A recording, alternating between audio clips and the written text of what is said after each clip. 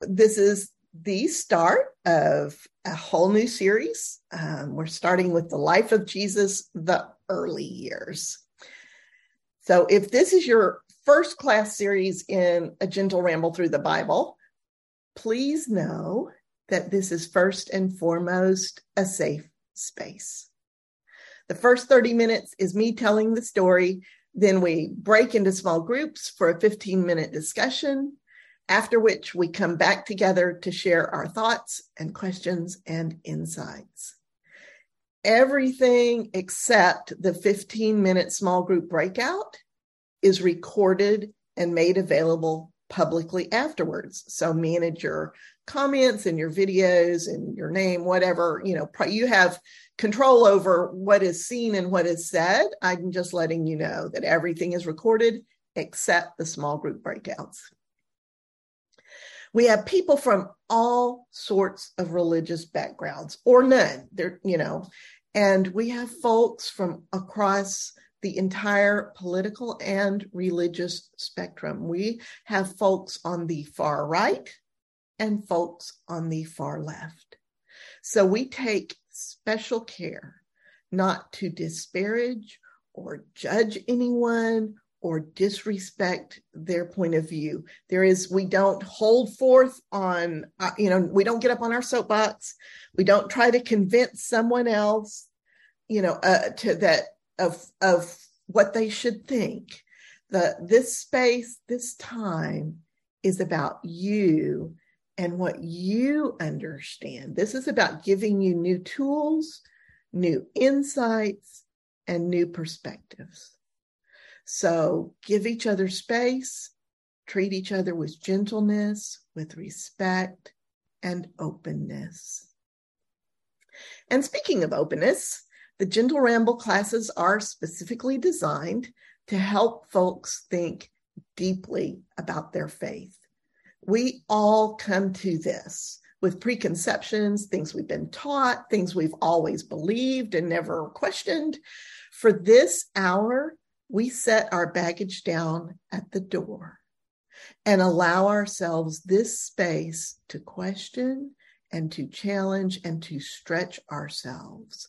Let yourself be stretched and surprised without feeling like you have to make an immediate decision. Let new things percolate in your soul. I think the Holy Spirit has an easier time guiding us if we're already moving. And lastly, because we're studying the Bible, which uses male pronouns for God, I use male pronouns while I'm teaching. Otherwise, it would be very confusing.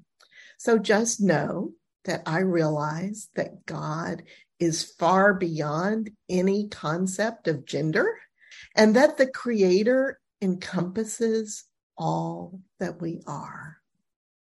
So, whether you're a beginner or an experienced backpacker, you are welcome on this ramble. As we go along, we'll use what we call backpack tools to interpret scripture. You'll find a handy list of backpack tools in the reference section of your study guide.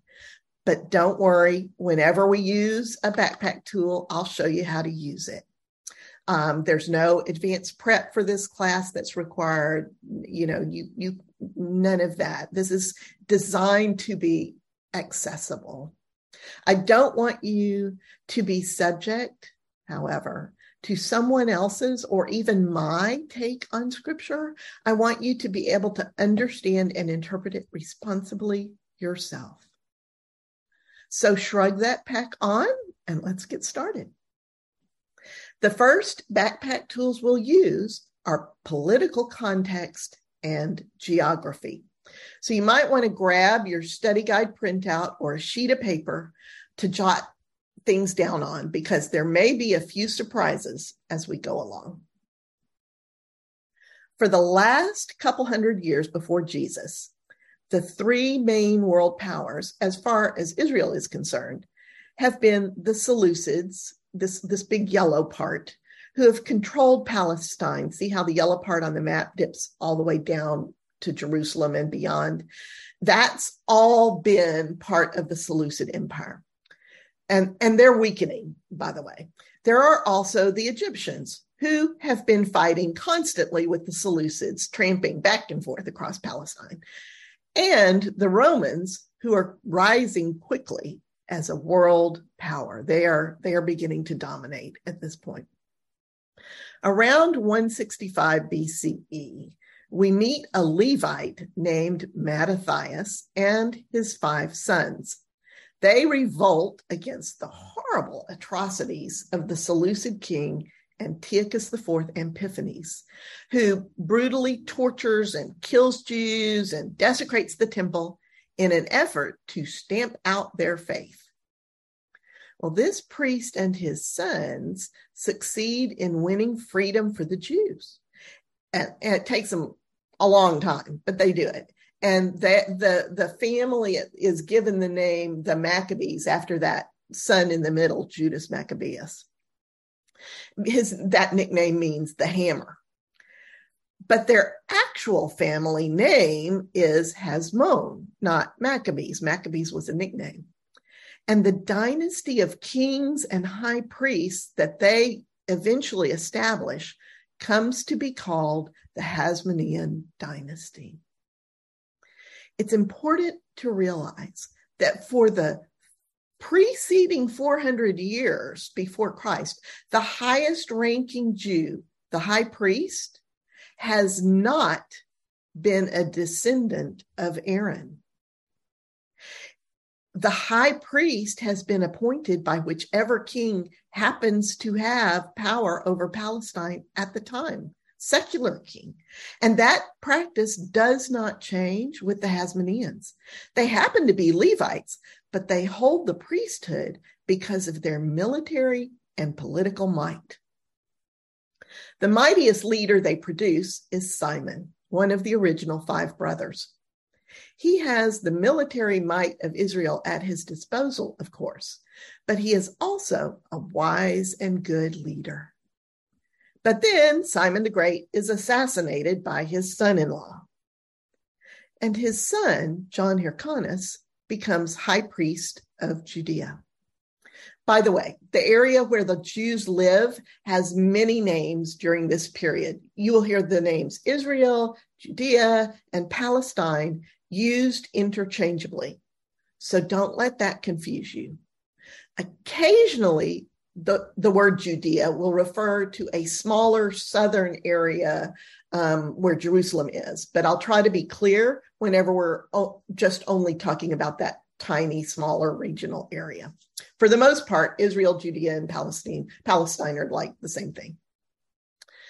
Anyway, John Hyrcanus is the first of the Hasmoneans to see himself as both high priest and king of Judea. Up to then, they'd been high priests, but never called themselves kings. Well, he's a harsh leader and very ambitious. His reign is marked by war with the surrounding areas. He has big plans to expand the borders of Judea. This is a close-up of the land of Palestine. To understand the significance of what John Hyrcanus is doing, we need to remember a couple of things. First, remember that after Israel and Judah divided into 2 separate nations after the death of King Solomon, the northern kingdom of Israel established their capital at Samaria. That's why the northern Israelites came to be called Samaritans. They set up their own temple on Mount Gerizim in Samaria. By this time, their temple has been a holy site for the Samaritans for hundreds of years. They even have their own version of the Torah. It's similar, but they've tweaked it a little so that Mount Gerizim becomes the holy mountain instead of Mount Sinai, that kind of thing. But John Hyrcanus, when he comes to power, he destroys the Samaritan temple. He also wants to spread south to the Edomites, who have long been enemies of Israel, even though they're actually descendants of Isaac's son Esau. Greek is now the lingua franca of the world. So the Edomites are now called Idumeans in Greek. It's the same folks. The Idumeans have traditionally held the land at the southeastern tip of the Dead Sea. But now they've spread west around the end of the Dead Sea and kind of up into Judea. We know from the Hebrew Bible that they worship idols, not Yahweh. By the way, another note on vocabulary. When I say Hebrew Bible, I'm talking about the Old Testament. The Hebrew Bible has the same contents as the Old Testament. The only difference is that the books are arranged in a different order. We use in this class the term Hebrew Bible because that's the term scholars generally use. If you were in any of the classes that covered the Hebrew Bible, I need to make a correction here. I found a couple of places in other class series where I said the Edomites worship either Molech or Chemosh, but that was wrong. The Ammonites worship Molech, the Moabites worship Chemosh, but the Edomite idol is never explicitly named in the Hebrew Bible. It is only from archaeological research that we know the name of the Idumean god is Kos. Anyway, in his expansion of territory, John Hyrcanus forces the Idumeans to give up their idol Kos and convert to Judaism. Remember this, it'll come into play in a minute. The Idumeans were forced into Judaism, but they're idol worshippers at heart. And there's another religious and political development around this time. This is when the Pharisees and the Sadducees begin to coalesce as distinct religious groups within Judaism. The Pharisees are a group of scholars and lawyers. The lawyers are called scribes in many New Testament translations. And you hear like the phrase frequently in the New Testament, the Pharisees and scribes, or the scribes and the Pharisees. That's because they're kind of like linked at the hip. They are laymen who are experts in the law and are very popular with the people. The Pharisees believe that the oral teachings of Judaism that have been handed down generation through generation by tradition over the centuries, those oral teachings, they believe, were actually given to Moses on Mount Sinai at the same time as the Ten Commandments, but he just didn't write them down. So they teach that the oral Torah bears as much weight as the written Torah. This is very similar to how the Catholic Church, for example, views Christian tradition within their denomination. The Pharisees are willing to ask questions and engage in dialogue, sometimes endless dialogue, on even the most minute points of the Mosaic Law. This is like their hobby. This is what they do. And they're the ones who teach the people what the law says about every aspect of their life and worship. And as you might expect from this description, the Pharisees are more likely to absorb the relatively recent theological ideas in the cultures. For example, ideas about there being a resurrection and a judgment on the last day. This idea of a last day resurrection is something that has long been part of Persian and other cultures where the Jews have been exiled among. And this idea has crept into the Jewish culture. We see evidence of it in the book of Daniel, which was written while they were in exile and in Babylon. And it makes sense that the Pharisees, given their approach to oral Torah, would be open to seeing the consistency of this belief in a last day resurrection, that would be consistent with the nature of God as revealed in the law and the prophets. The idea that there is some future where God will bring justice. is something that they could see is consistent with who God is. So with their endorsement, the general cultural belief in a final resurrection and judgment now has the full weight and authority of this major segment of Judaism. The Sadducees, on the other hand, are society's elite. They are the ruling class. They are the rich and powerful people, and therefore include the high priests and chief priests. Their name, in fact, is the Greek version of the name Zadok. You can kind of see that in Sadducees, Zadok, the famous warrior priest of old who helped anoint Solomon as the king of Israel. The word Zadok literally means righteous in Hebrew. They named themselves the righteous ones. So these folks may or may not be righteous, but they are definitely self-righteous. They do not believe that the oral tradition carries the same weight as the written Torah. So this is a big point of contention between them and the Pharisees. It's like a power struggle here. As the priestly class, their jobs are linked directly to the operation of the temple. Kind of obviously, duh, right? Since the high priesthood is a political appointment, the Sadducees are more secular. They're more Hellenized than the Pharisees. They're plugged in to the political ruling power. They're not nearly as close to the common people as the Pharisees are. The Pharisees draw their power base from the people. The Sadducees draw their power from Rome or whoever is ruling Palestine at the moment. And since the Sadducees are the more conservative of the two groups, it is no surprise that they vehemently oppose this new idea of a resurrection and judgment on the last day. They stick with the original concept of Sheol from the Hebrew writings. In the Hebrew Bible, Sheol is like a graveyard. It's neutral. It's not good and it's not bad. It's neither one. It's simply where you go when you are dead. Justice for a Sadducee would have to happen in this life or through their descendants, whereas the Pharisees can look to a resurrection and a judgment day where justice is served. It makes a big difference in how you answer questions about justice, theodicy.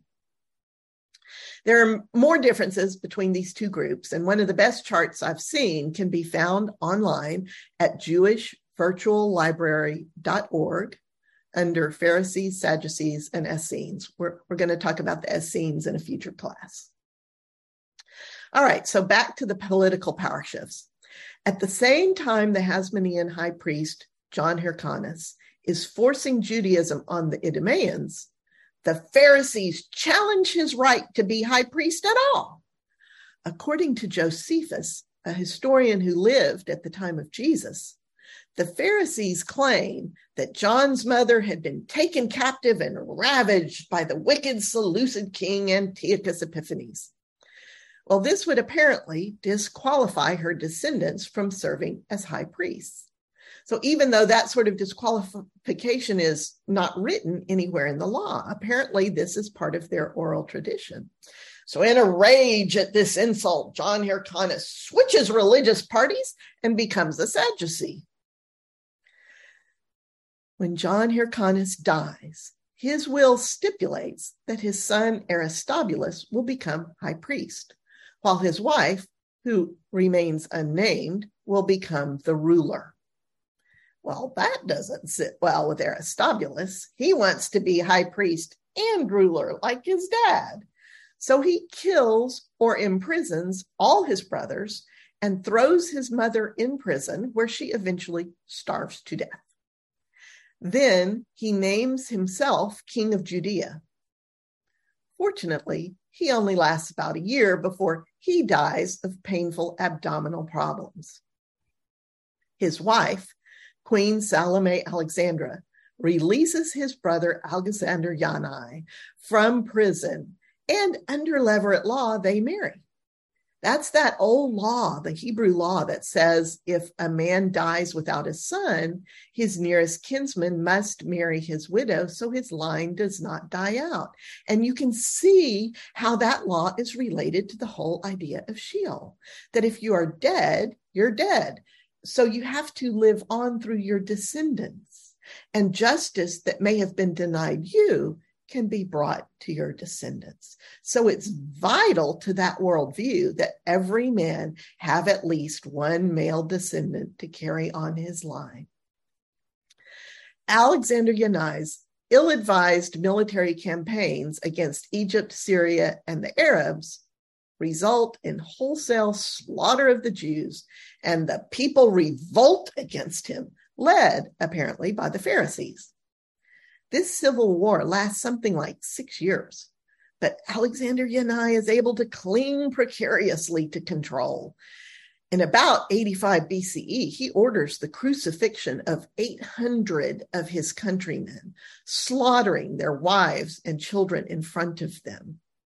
So look at the date. Note that this wholesale crucifixion, the civil war, is a mere 80 years before Jesus' birth. At the age of 49, Alexander Yanai's hard living finally catches up with him. And on his deathbed, he urges his wife, Salome, to appease the Pharisees so it will be easier for her to rule the kingdom. Alexander Yanai's will leaves the kingdom in Salome's hands. Well, they have 2 sons. Hyrcanus II is backed by the Pharisees, while Aristobulus II is backed by the Sadducees. And Salome appoints the younger son, Hyrcanus II, as high priest to try to make peace with the Pharisees. Aristobulus, of course, is angered that his brother Hyrcanus gets to be high priest, so he raises a rebellion with the help of the Sadducees. He actually defeats Hyrcanus and declares himself high priest and king, literally 30 minutes before his mother's death. Wow. Hyrcanus doesn't take this lying down. He has a well-connected advisor named Antipater, whom the Romans appointed as governor of the Idumeans down south. And Antipater drums up military help for Hyrcanus. But Aristobulus counters by calling for backup for his cause from the Roman military stationed in Syria. His brother Hyrcanus then appeals directly to the great Roman general Pompey, who happens to be in Damascus in Syria. And not to be outdone, Aristobulus sends his appeal to General Pompey as well. Let Pompey decide which brother should be high priest and king. Then Aristobulus makes a big strategic error.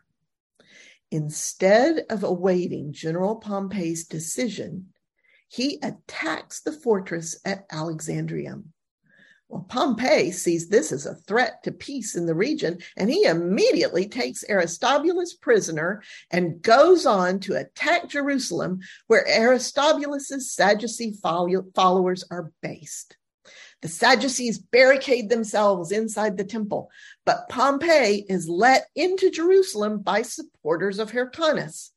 And once inside the city gates, Pompey besieges the temple. And after 3 months, he breaches the temple walls and slaughters the thousands of supporters of Aristobulus who are holed up inside. Pompey even enters the Holy of Holies in the temple. And by some accounts, he's quite disappointed to find it empty, not realizing it's been empty for years. He's apparently mystified as to why the Jews would make such a big deal over an empty room. Pompey reinstates Hyrcanus II as high priest, but no longer allows him to call himself king. From this point on, the entire region of Palestine is kept firmly under Roman control. The Jews have lost their hard-won independence. Eventually, however, Aristobulus and his sons, Alexander and Antigonus, escape from Rome, where they've been held captive. They cause a great deal of trouble in Palestine, resulting in the slaughter of even more Jews. Aristobulus ends up getting poisoned, and General Pompey, who is locked in a power struggle with Julius Caesar, orders that his son Alexander be beheaded. Eventually, General Pompey himself is killed, and Julius Caesar gains control of the Roman Empire. This leaves only Hyrcanus and Antigonus on the playing field in Palestine.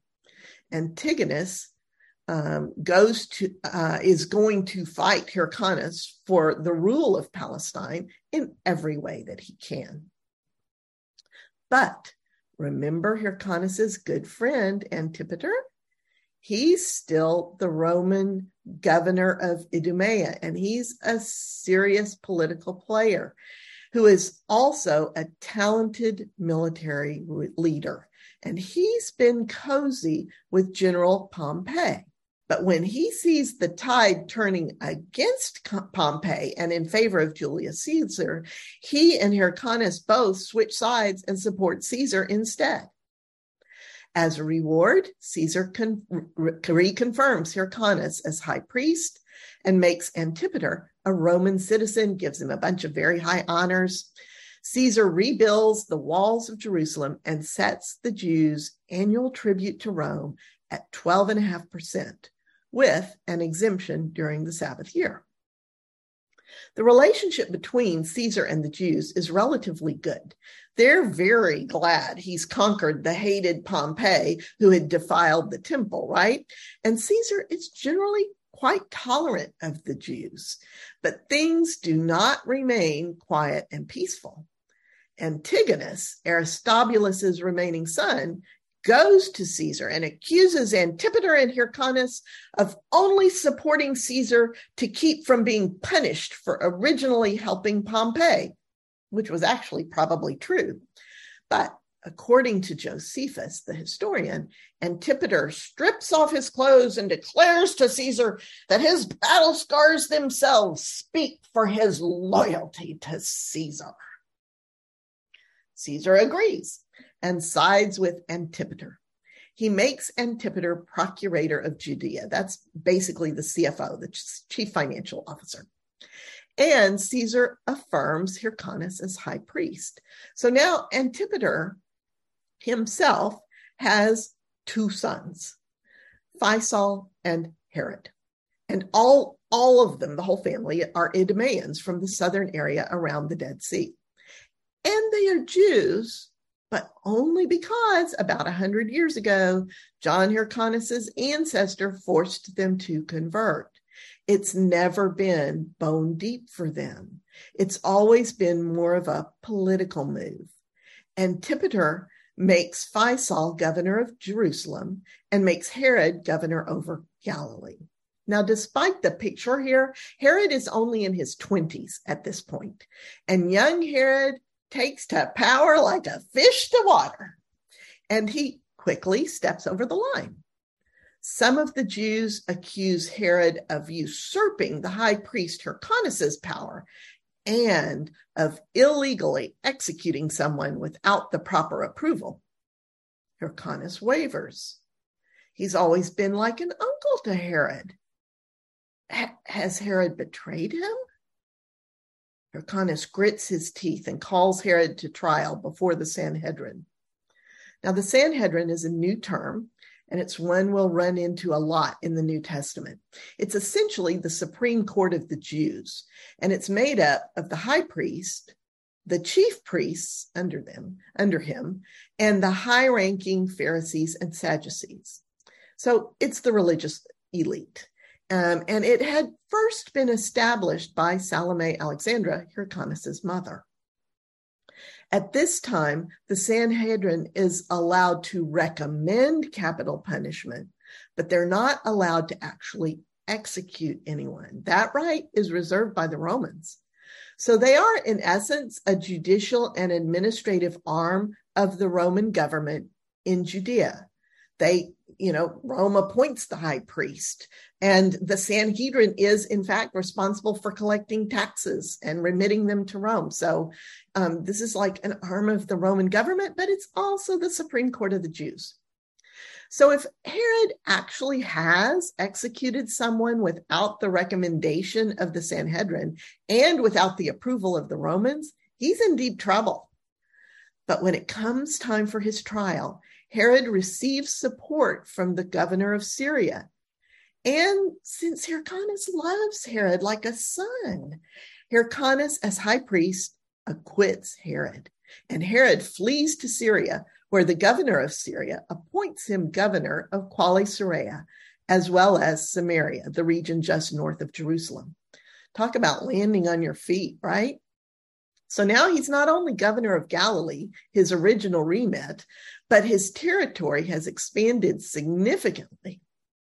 It's right about this time that Julius Caesar is assassinated by Cassius and Brutus. Cassius comes to Syria to take control there, and he imposes a heavy tax on the Jews. Herod curries favor by being the first one to collect and deliver taxes from his jurisdiction. Then Cassius departs, leaving Palestine in the hands of Antipater and his sons, Faisal and Herod. Then one of Antipater's enemies poisons him. Faisal and Herod are enraged, and Herod eventually gets permission from Cassius to avenge his father's death, and Herod personally kills the perpetrator.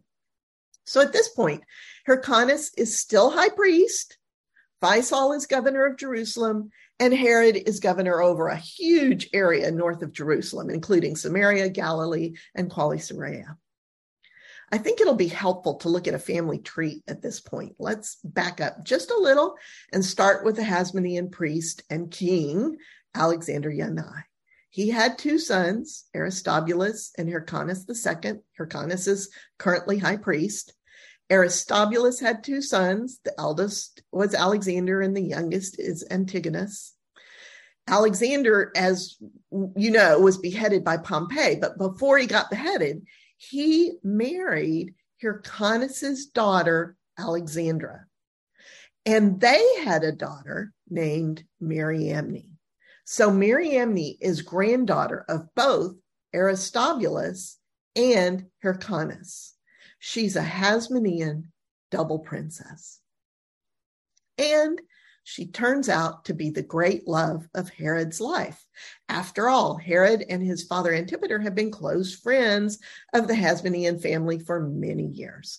Herod has known Mariamne her whole life. She's literally the girl next door, and she'll soon catch Herod's attention.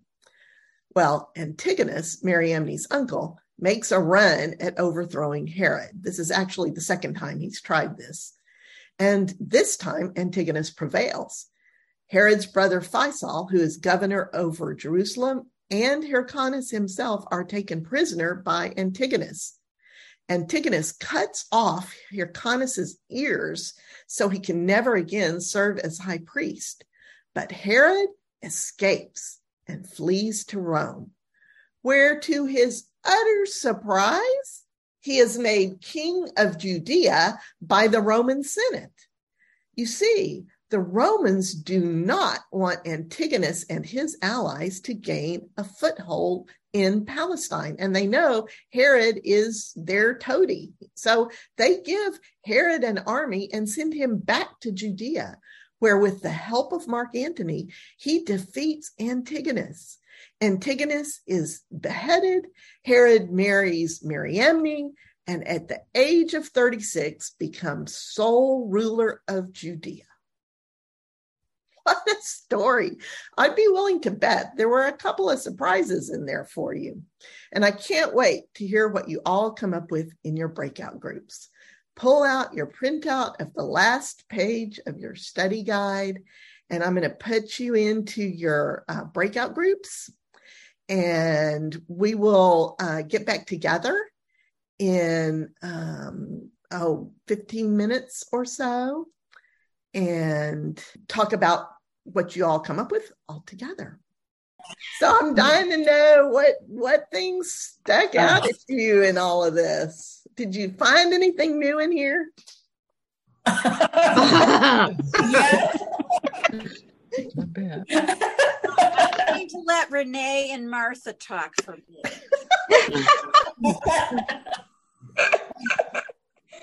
It blew me away because who knew that the Sadducees were political and that Herod shouldn't have been even there, and that they invited Rome into Jerusalem. I just thought they came in and conquered them just like they did everything else. They were invited. It was like, this stuff is stuff that should be in the regular Bible. They need to have a history before they start this stuff. What were those writers thinking, right? Exactly. Why did they leave this stuff out? Well, because they lived it, right? They thought everybody knew this. They didn't know we were going to read this 2,000 years later. They'd have been a lot more careful with what they said.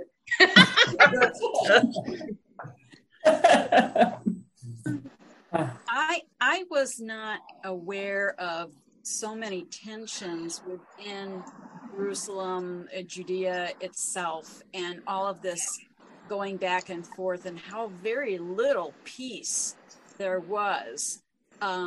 Those poor people.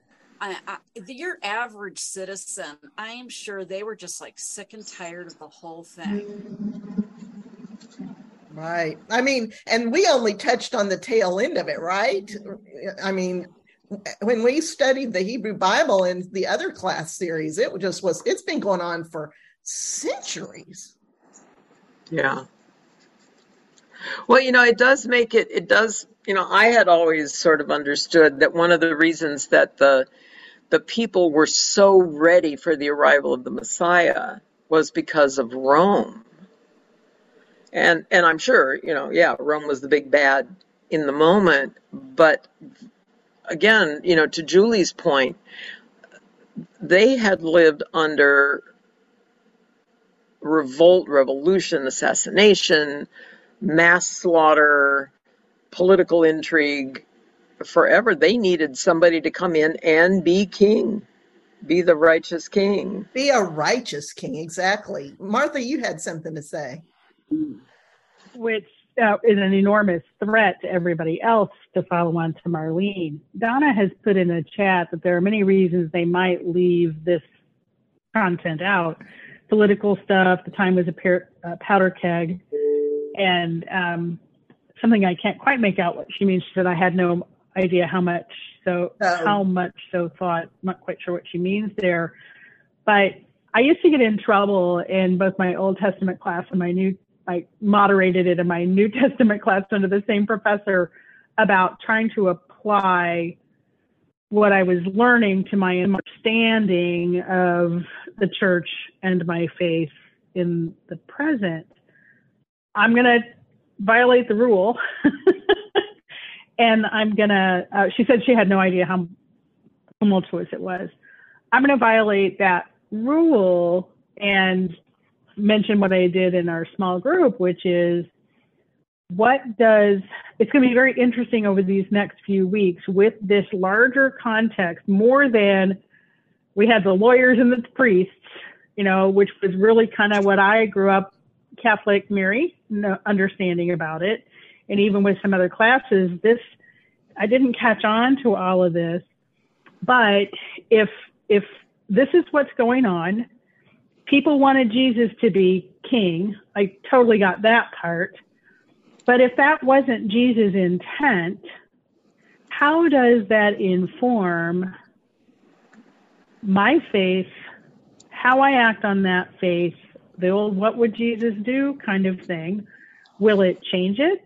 Will it add to it? Will it take something away? I'm really interested to see how this context is going to inform. I mean, I understood a fair amount about that there was a lot of turmoil and that the Romans wouldn't want another king. Big surprise. But the way this all came about, I think, is just really important. And that's where I'm wondering is how this is what's the influence of a of this going to be on our study in the next few weeks. Yeah, it does for me make Judas a more sympathetic character. Because he got into this movement expecting one thing and became disillusioned when he saw that's not what Jesus was about. One of the things we talked about in our group, we stuck to the list pretty much, was how Herod came to be in power. He wasn't like born into that. He ascended into it through political appointments. And that seems to give some understanding to why when he heard that there was a king, all the babies had to go, because he didn't want a challenge to that appointment to king. Right. I mean, that kind of is the modus operandi of all of these guys, right? Every time they get to be king, they kill off everybody else who might be king. Yeah. Now, and that did raise a question that I asked in our small group, which was, if it was such a crime to have people killed without the approval of Rome, and again, this is moving forward, and I know we're not supposed to do that, but did he get Rome's approval to kill those babies, or were they not considered yet to be fully human, and therefore he didn't need to get permission because of their young age? That's a great question. I do not know the answer to that. That would be a great thing to try to find out. And the high priests were like in the same boat. I was surprised at that. It was not only like kings trying to dethrone kings, but it was high priest wannabes trying to dethrone. I mean, they were all in the murder and conspiracy and craziness too. I'm like, wow. Yeah. And I really did not know that Herod was not born of the Jewish faith. I didn't even know that there was a point where I don't remember which brother it was, went down and forced everybody to become Jewish in that one area. Right. Well, Herod was born into it, but it's shallow. It's only a couple of generations back. It's not that far back. Because I was always like, okay, my soft heart is always like, how could somebody do this to their own people? And it's like, well, they weren't really his people. Bingo. He was an Idumean. Enemies from forever, right? Yeah. So that makes more sense why Herod was the way he was, because I was like, how did this dude ever, get to power when, and then I knew he wasn't from the house of David because they would have, said that. So it was like, how did he get to power? I had no idea that's how Herod was. Just while you're talking, I'm getting chills just because of the implications to how you understand the New Testament because of knowing this stuff. It just changes everything. Donna said, she said, I think it will expand our understanding at least.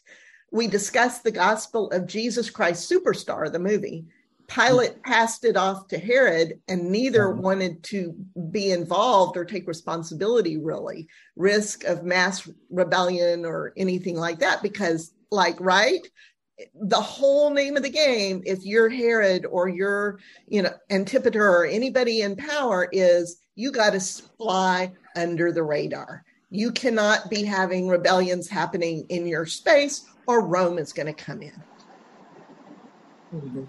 And I would add that Herod, having betrayed the Jews at one point, is probably trying to figure out how to make sure he doesn't upset that apple cart again in a way that would destroy him. Yes, he's got to keep. He's really walking a fine line here. Yeah. Another thing we talked about was the difference between the written and oral Torah and how we feel about written and oral scriptures in our lives, one thing is, I shared this with our group, is years ago, I did research on Islamic law, and the clerics keep an oral law in that. So we still have cultures that do use oral law and how it's interpreted, and there's fine details to each thing. And I got the pleasure of learning a lot of that. But how when we look at the written word or we hear it preached to us, I look at my old Bibles and I see, wow, that was shallow, or that was harsh or judgmental. It's often the lens in which we view the information we're receiving, because I see it now. And one example is there's the vote coming up in my church, and our church has decided to discuss the vote, and our preacher preached clearly using scripture, and I wasn't certain if I was hearing what I thought I was hearing or what I wanted to hear, because that piece of scripture could support either viewpoint, and I was trying to see where my pastor was coming from. Thankfully, in the room with me on retreat were two other girlfriends who were listening too, and they said, "Oh yeah, he wants to stay. Oh yeah, he wants to stay." And I went, "Okay, I heard what I thought I heard." But it could be that same scripture flipped the other way. So it depends on the lens in which you're receiving the information. Yes, and that is so important. If the lens always needs to be God, the person of God, the character of God, the characteristics of God, the mercy, the compassion, the love, the patience. That's got to be the lens, overall. But you're talking like even more just how we use our oral traditions to interpret the written scripture, right? Yes. There was a sermon recently about something that God helps those who help themselves. And it was all about, that's not in the Bible. That's not it. God isn't in that business of just helping those who help themselves. It was a very good service. But you hear that all the time, and people think it's in the Bible. Any other observations? Erica, did you have something? Yeah, what stood out when we were talking the oral versus written is that all my life I grew up being taught that only what was written in the Bible is the truth, the ultimate truth, and it's infallible. And then that oral could be misinterpreted. It could be biased. Yeah. And now, even with the 1946 documentary, the movie that's coming out, it's like about the word homosexuality and how that was added. It just highlights that both the oral and the written can have some inaccuracy. It was Julia that said, it was inspired. Well, there's such a we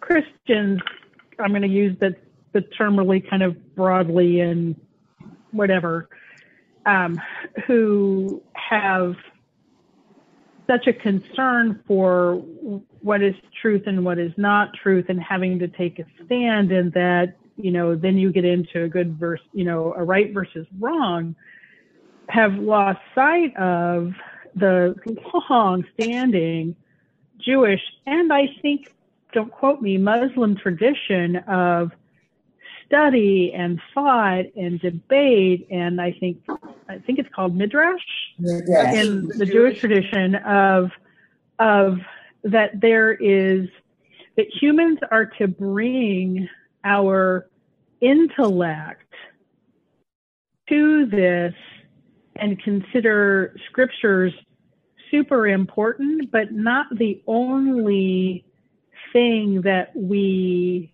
should interact with. And by that, I don't mean, well, you go to the Midrash and you don't go to the ancient scriptures. What I mean is that you look, you use tools in your backpack, right? I think that your tools in your backpack, whether Jewish people would refer to it similarly, that's kind of what they were doing and are doing still to this day. To this day, they work to understand their scriptures. And they think that's just fine. And we fight about whether or not that's even fine to do. Yeah. Yeah, I think one of the things that was the biggest sort of mind liberator for me was something you said, where you said, when the Hebrew Bible was written, when these stories were beginning to be written down, for people in that culture, things did not need to be factually accurate in order to be true. And we in modern Christian church equate factual with true and don't understand that those were seen as completely different things when the scriptures were written. Yes, including the New Testament. I mean, all ancient writers and even into the New Testament, they're telling a story. I see the scripture as being like a conference room in which we go together and have dialogue with the Holy Spirit and with each other. Anything else? We need to wrap up soon. We got started late today, and I want to warn everybody that we'll go back to our normal MO, which is we start at 11 a.m. on the dot. And so if you're late, you'll miss some of it, but it's all recorded, so you can always catch up. And you can join at any time and leave at any time. Nobody gets pinged or dinged, or nobody knows whether you came or you went. It's okay. People come and go as they need to. So, any last thoughts? I just had a quick question. Did I understand correctly when you were talking about, the different kingdoms and where Herod came from? Was he a descendant of Ishmael's line? No, he was a descendant of Esau. Oh, okay. The Edomites. Okay. Yeah, which are now called Idumeans. Yeah. Okay. That makes more sense. All right. Well, we are going to call it a day. It has just been so good to be back together again and to be able to dig into this. And next week we will actually dive into the New Testament. But I thought that all of this stuff was so necessary. Thank you. Thank you. Love you. Thank you. Bye, y'all. Bye. Bye. Fabulous. Huh?